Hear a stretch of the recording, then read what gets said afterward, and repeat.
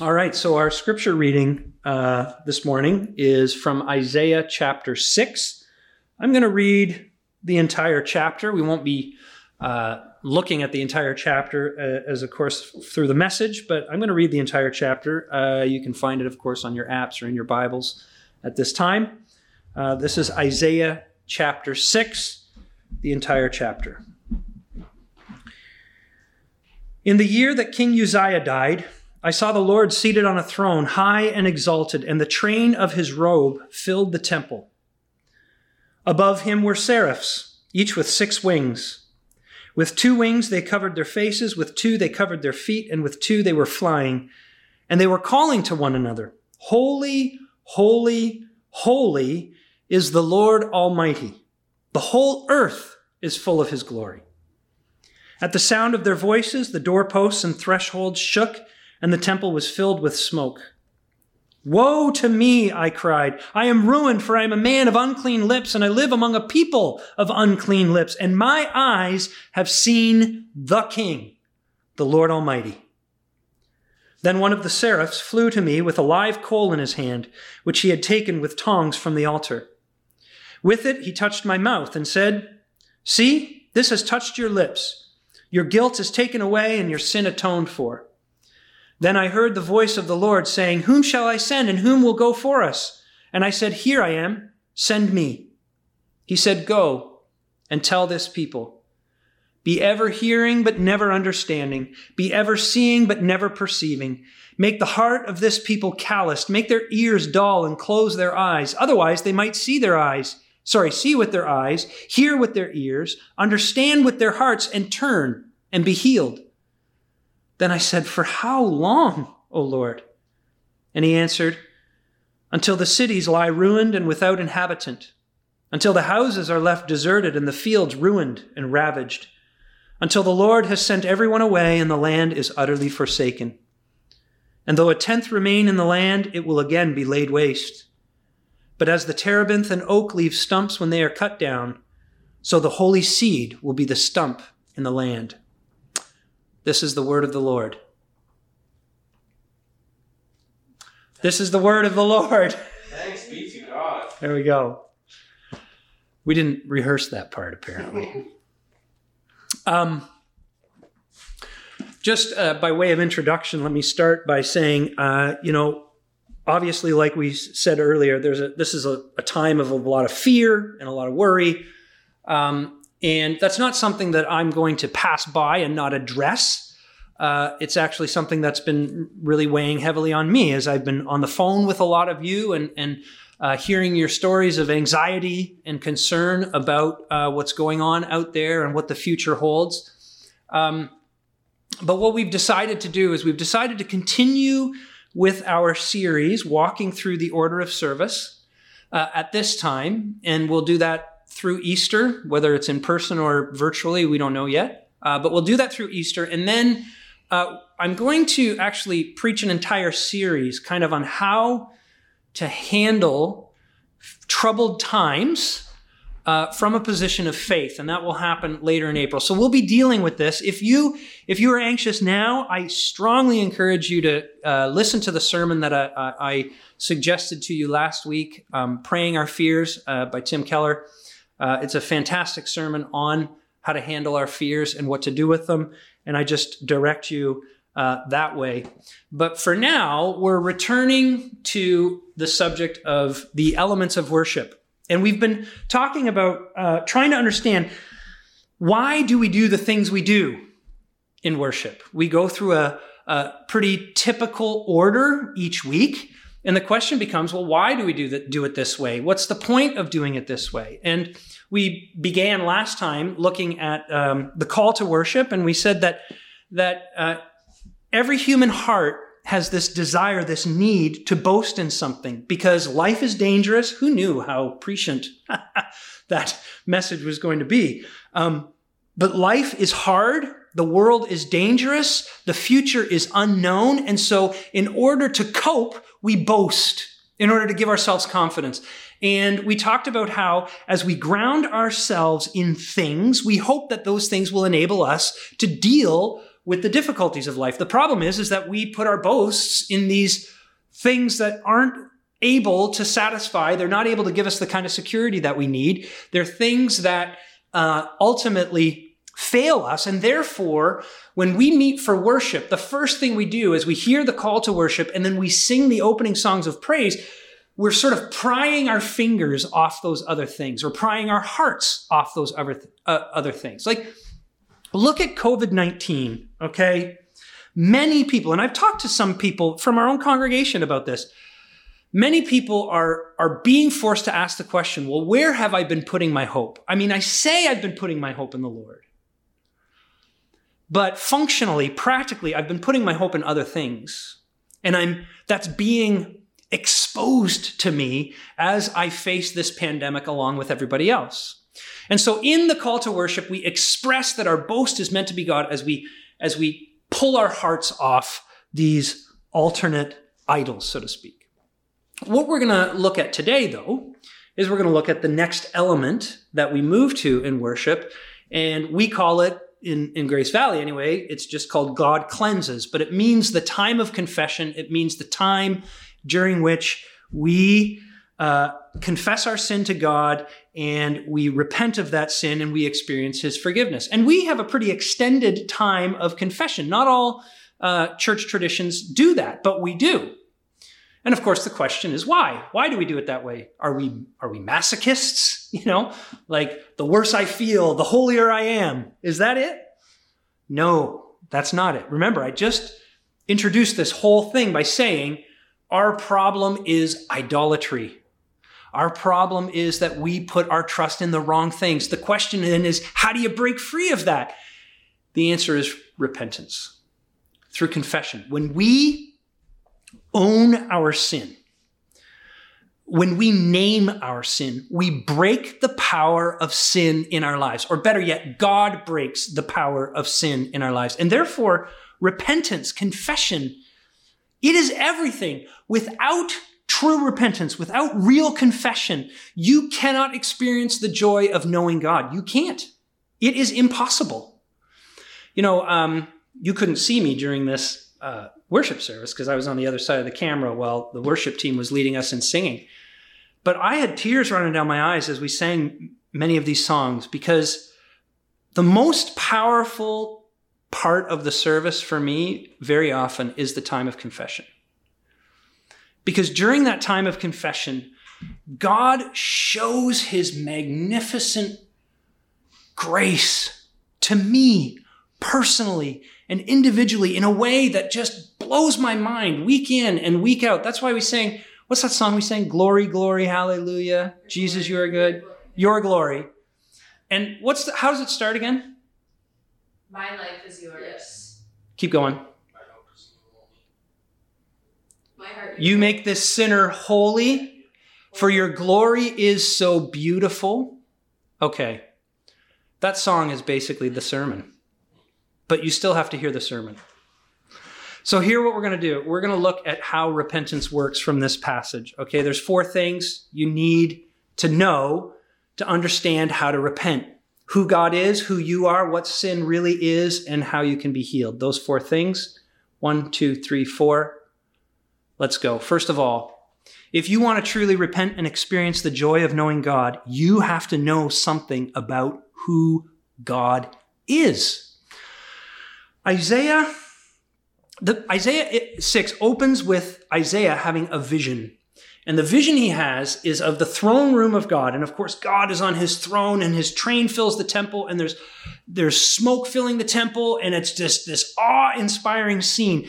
And then we read that these seraphs, which are angels, okay, are flying around and they have their faces covered and their feet covered, but they're flying around with their 3rd pair of wings. It's pretty cool.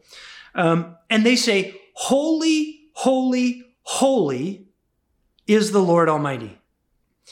Now, this is the only place in the Old Testament where you get a triple like that. Holy, holy, holy. You get doubles in the Old Testament, but you don't get triples anywhere in the Old Testament. This happens once in the New Testament as well in the book of Revelation.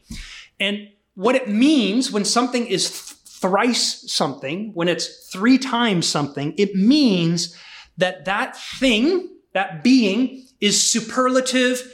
It is in a class all its own. It is utterly bright and brilliant and transcendent and other and beyond anything we could understand. Literally, the word holy means apart. And so when the seraphs say, holy, holy, holy is the Lord God Almighty, they're saying apart, apart, apart, different, different, different, transcendent, transcendent, transcendent, beyond us, beyond us, beyond us is God. He is unbelievably beautiful. He is indescribably glorious. He is pure and righteous and just. He is like nothing else in existence. And that's why they actually have to cover their eyes. Think about it. Angels are pretty holy beings. They don't sin. You'd think that they could look upon purity because they're pure. But Jesus, God, is so pure that even the angels can't look upon him. Now, when we hear the call to worship and we go through our opening songs of praise, that's what we are faced with. We are faced with this profound holiness of God, this profound utterness, utter differenceness of God. Just like Isaiah.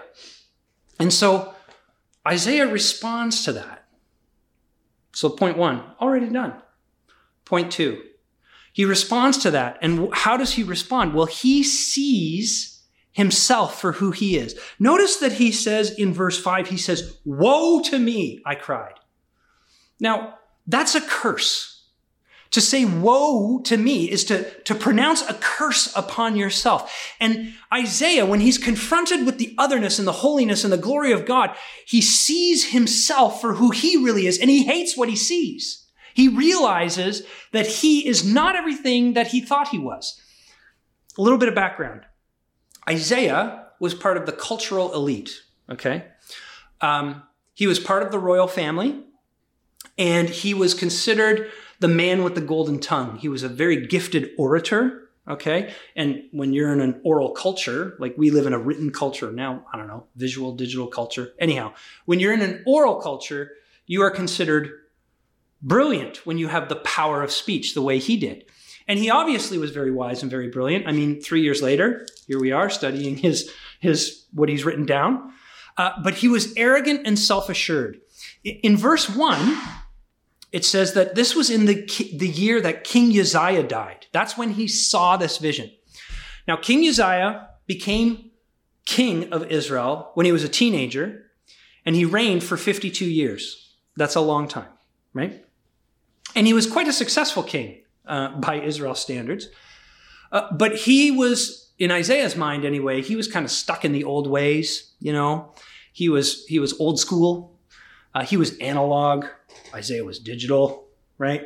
And Isaiah and his cohorts, his compadres, his comrades, they were kind of waiting for Uzziah to die so that they could take over. They were going to modernize the land, and they had all kinds of new ideas and better ways of doing things. And so this is kind of the attitude that Isaiah had. Uzziah dies, and then God reveals himself. And when Isaiah encounters God, he sees just how pompous and prideful and impure he actually is. What does he say? Woe to me, I cried, I am ruined, for I am a man of unclean lips. Of all the things he could have said about himself, he chooses the instrument of his worth, the instrument of his glory, the instrument of his own sort of self-esteem, and he realizes that he is unclean. He's got a dirty tongue. Now, here's what he does, though. He just says it. I am a man of unclean lips. There's no qualifier around that. There's no codicil added to that. It's just, this is who I am. In other words, he takes responsibility. He admits who he is fully and completely. That's what true repentance requires. It requires that there are no excuses. There's no justifications for your sin. There's no blame shifting. There's no minimizing. Okay? You take everything on your shoulders. Now, listen, Christian friends, you know this on one level, but you don't do this. I know you don't do this because I'm a pastor, and the number of times that I've listened to people confess their sin to me and they do try to justify or minimize, it's like, yes, I drink too much. Oh yeah, how much do you drink? Well, I probably have 2 beers a day, which means they probably have 6. That's typical of an addict anyway. Dallas Willard puts it this way. He says, much of what is called Christian profession today involves no remorse or sorrow at all over who one is, or even over what one has done. There is little awareness of being lost or of a radical evil in our hearts, bodies, and souls, which we must get away from, and from which only God can deliver us. To manifest such awareness today would be regarded, and certainly by most Christians as well, as psychologically sick. It is common today to hear Christians talk of their brokenness. We are all broken. But when you listen closely, you discover that they are talking about their wounds, the things they have suffered, not about the evil that is in them. They're not talking about their sin. The Bible doesn't use the language of brokenness about us. We talk about it all the time. But the Bible doesn't use that language about us. The Bible calls us sinful. Let me illustrate what you have to do, okay? If you take a log, there's a log lying, 6 foot, 8 foot log lying on the ground. If you pick up one end of that log and put it on your shoulder, and it's very heavy, and you try to throw it off, what happens? Bang! It comes back down and it slams back down on your shoulder and it hurts like crazy.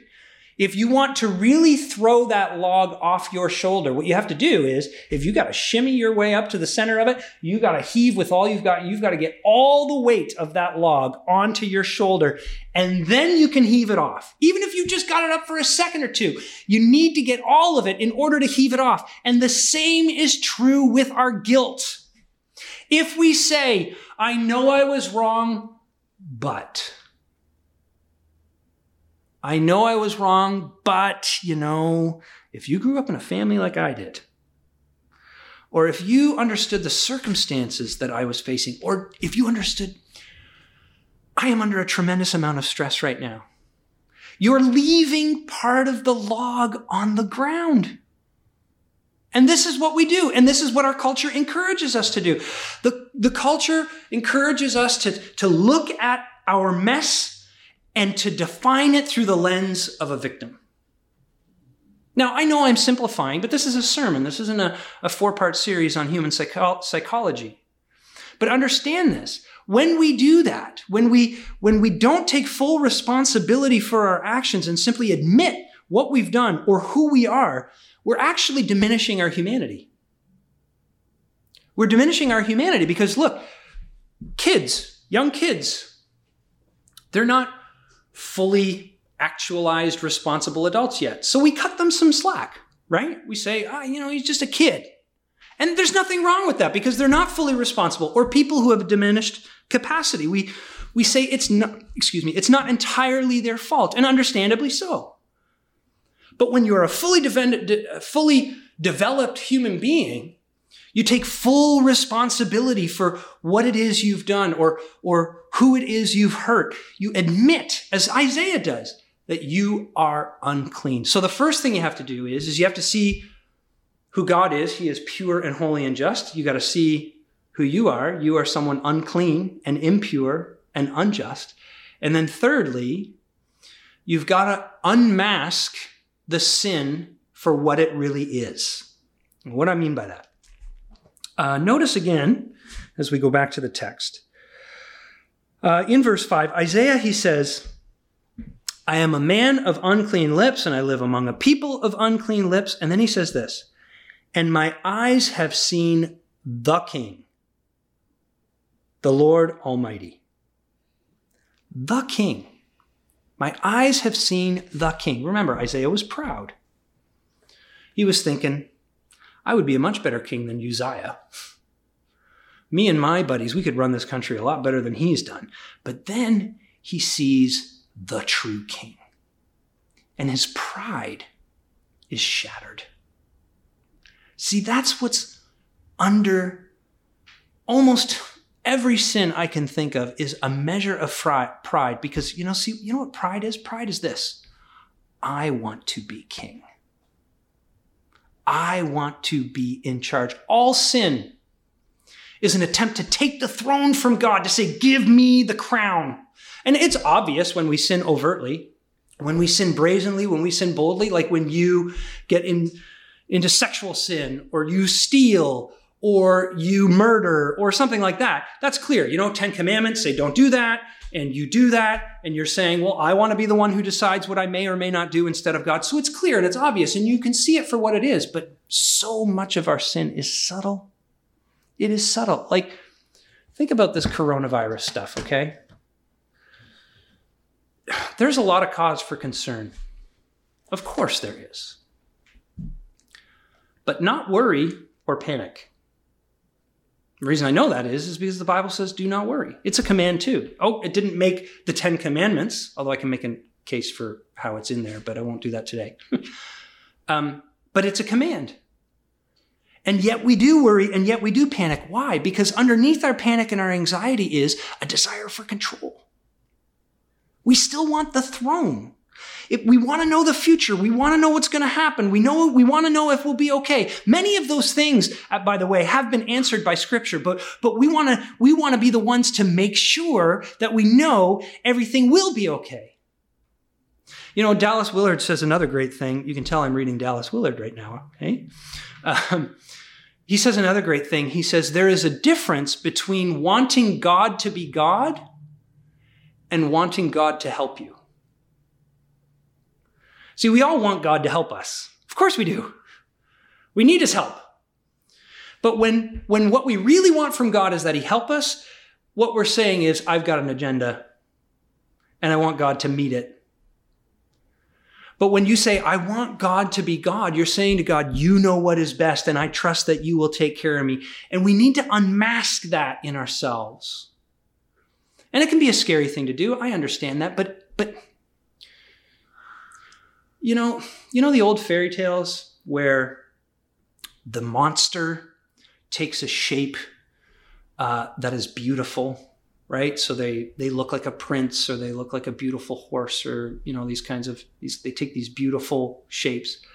But then when the spell is broken, then their ugliness is revealed. This is what we need to do with our sin.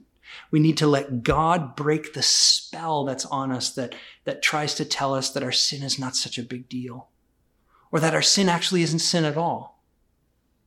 But here's the thing. Fourth point. If we do, God can heal. He can heal. In verse 6, Isaiah makes this confession, and then verse 6 says this. Then one of the seraphs flew to me with a live coal in his hand, which he had taken with tongs from the altar. Okay, now here's the picture. Isaiah is sitting there. He confesses that he's unclean. And the very next thing that happens is this angel takes a flaming hot ember out of the altar and flies at him with it. Now you got to understand, in the Old Testament, fire means judgment. And so here is Isaiah expecting, now that his sin has been exposed to God, that God's going to judge him, and understandably so. But verse 7 says, with it, that is the ember, the live coal, with it he touched my mouth and said, see, this has touched your mouth. Your guilt is taken away, and your sin is atoned for. He goes to his tool, the very source of his sinfulness, those unclean lips. And instead of consuming him, instead of judging him, instead of damning him, God atones for it. And there's a brief side lesson here. It's a throwaway line for you families to talk about later, but it's worthwhile thinking about. God doesn't expose our sin to condemn us. Never. He exposes our sin to heal us. There is a difference between judgment and discipline. When you are a child of God, God disciplines you. He doesn't condemn you. He doesn't judge you. Kids, this is a really good thing for you to know. When you get caught by your parents for doing something wrong and you think, oh, rats, you should give thanks. It is God's mercy that you've been caught. And he means to heal you by it. And by the way, those of us who want to mete out judgment on other people, when people get caught in their sin, we should think about that. If God's purpose in catching others in their sin is to heal them, shouldn't our purpose, when we see others caught in sin, to be to move toward them to find healing as well? You see, for many, many people, unfortunately, repentance is traumatic. They say, I weep over my sin, but I feel worse. Or my habits just got worse. Or I get into this cycle of self-loathing and that's not helping and I can't get out of it. But see, that's remorse. That's not repentance. 2 Corinthians 7 verse 10 says this. If I can find it fast enough to keep all of your attention. Listen. Paul says, godly sorrow brings repentance that leads to salvation and leaves no regret, but worldly sorrow brings death. You see, when you find yourself weighed down more by repentance, it's leading to death because that's godly sorrow. That's worldly sorrow, not godly sorrow. Godly sorrow, Paul says, leads to salvation and leaves no regret. Means you walk away from it. It means you forget it. You put it behind you, just as the author to the Hebrews says. You throw off the sin that so easily entangles and you walk in faith. How do you know the difference? How do you know the difference? How do you know you're doing the difference? Well, ask yourself this question. When you grieve, do you weep over yourself or do you weep over your Savior? Are you distraught over what's happened to you, or are you upset about what's happened to others? Are you upset about what your sin has cost you, or are you upset about what your sin has cost Jesus, or has cost your family, or has cost your friends, or has cost your church? See, the world says, oh, this is costing me. I screwed up, and now I'm paying for it. But godly sorrow says, I've hurt my Heavenly Father. I've hurt my church. I've hurt my spouse. I've hurt my friend. I've hurt people I love. But when you do that, you can be cleansed. You can be. You may not think it. Some of you are feeling so weighed down by stuff that's happened to you in your life and things that you've done, and you don't know if you could ever really be cleansed. You can be. You know who Chuck Colson is? He's died by now, obviously, but he was a remarkable character, Chuck Colson. He was a Marine. He went to law school, and then he ended up in the Nixon administration, and he became very powerful in the Nixon administration. He became known as Nixon's hatchet man. He did President Nixon's kind of dirty work for him, and he went down and went to prison as a result of the Watergate scandal that some of you may have heard of. And while he was in prison, he underwent a serious conversion to Christ. And when he got out of prison, he completely left the halls of power. He turned his back on the political life and all that kind of stuff. Now, he was scorned by the media. And one of the things the media did was they took out the White House tapes. Now, the White House tapes were tapes of conversations that Nixon kept. While he was in the Oval Office, he had every conversation that he had with with people, particularly his own advisors. He had them taped secretly. They didn't know. And you can hear them today. They're on public record. You can go to, well, I don't know where you go, but you can go and find them and hear them. And Colson is on there saying the most horrible things about people and how to take them down, how to destroy them. And yet, Colson lived his life with his head held high. How? Can you imagine if everything that you said this week was available for download for anybody to listen to? It's the same answer as for Isaiah. because the fire didn't consume him. You see, centuries after Isaiah lived, the Bible tells us that the Lord Jesus Christ came into this world and he was God in the flesh.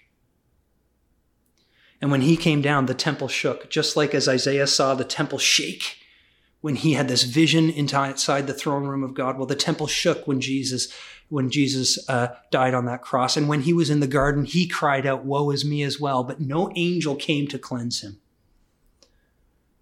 And when the fire came down on Calvary, it didn't atone for him because he had nothing to atone for. He was sinless, but it did consume him.